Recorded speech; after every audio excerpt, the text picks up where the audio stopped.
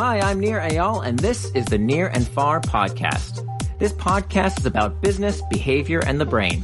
On this show, I do a few things. I read quick articles I've written about topics shaping your behavior.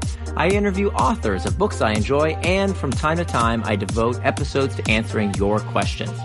If you want to ask me a question, visit the podcast page on iTunes, go to ratings and reviews, and ask me a question by leaving a review.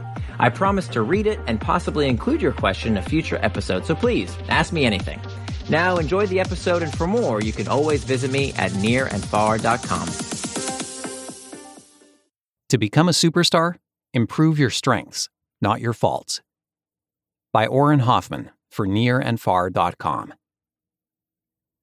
To really differentiate yourself and become a superstar in this winner-take-all world, you should be focusing on improving your strengths, not your weaknesses. Most people who set out to improve themselves focus on their faults. For example, here's Bridget Jones's list. Resolution number 1, obviously we'll lose 20 pounds. Number 2, always put last night's panties in the laundry basket. Equally important, we'll find sensible boyfriend to go out with and not continue to form romantic attachments to any of the following: alcoholics, workaholics, commitment phobics, peeping toms, megalomaniacs, emotional wits, or perverts. While I don't deny that it's good habit to place your undergarments in the laundry bin, it's not the best way to achieve greatness and to become a superstar. People who focus on their faults can eventually improve them to a point where they're no longer obstacles, but doing so will not propel them to success. A better strategy to achieve greatness and become a superstar is to focus on one or two of the things at which you excel and hone those skills or talents to the point of excellence. Working on your faults might help you make a living, but honing your talents may help you change the world. We're all judged on a variety of traits.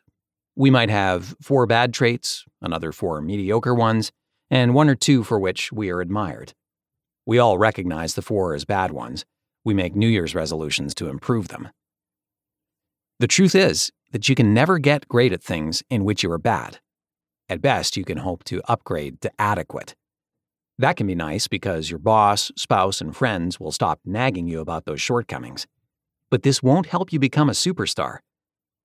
Back when we were living in the savannah, this was key to survival.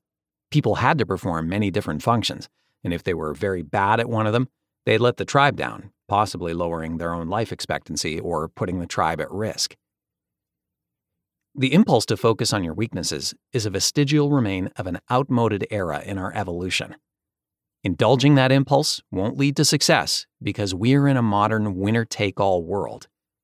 In this world, outsized returns go to greatness, so it's better to focus on 1 or 2 things at which you truly excel and strive to become great at them. Going from good to great is really hard, but so is going from poor to mediocre. If you have a predisposition or talent for a trait, it's likely to be something you love to do, and you'll enjoy the process of refining it. If one of your really good traits is that you're good looking, you should focus on being great looking, because in your category, the spoils will go to a few people. So spend the money and time on those expensive haircuts, the rigorous fitness routine, and the flattering clothes.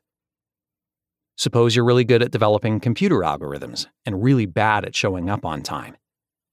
It might take an X amount of effort to become really great at computer algorithms, and let's say it takes X over 4 effort to become average at showing up on time. Both are improvements that increase your value, but being great at computer algorithms will pay exponential dividends. Or let's say you're ugly but hilarious enough that strangers pay you to make them laugh. Working on your comedic skills will go a lot further than losing some weight. Being the funniest person in town is going to make you stand out.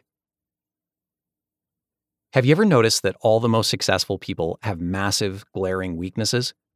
Think of Bill Clinton's well-known faults. But he has 1 or 2 traits in which he is world-class. That's all you need to be a superstar. Same thing goes for Martin Luther King Jr., Gandhi, Steve Jobs, and any other person that has changed the world. What does Tiger Woods do that's so great? He hits golf balls long and accurately, and that's what he will be remembered for. People, all people, have very obvious flaws. Instead of spending massive amounts of energy on those flaws, spend it on making yourself great. That way, you set yourself up to become a superstar. Of course, it's not as easy as I make it sound, or else everyone would achieve greatness. To be outstanding and become a superstar requires passion, dedication, and extraordinary commitment. The great pianist Arthur Rubinstein practiced as much as 16 hours a day at some point in his career. He said that if he missed practice for one day, then he knew it. But if he missed practice for 3 days, his public knew it. For most of us, it might be too late to be a concert pianist, a champion golf player, or a prima ballerina. However, we do have talents and natural abilities that, if honed, can propel us much further to greatness than remedying our faults. Thanks for listening to this episode of the Near and Far podcast. You can always find more at my blog, nearandfar.com. And don't forget, if you have a question you'd like me to explore in a future episode, leave me your question in the form of a review for the podcast on iTunes.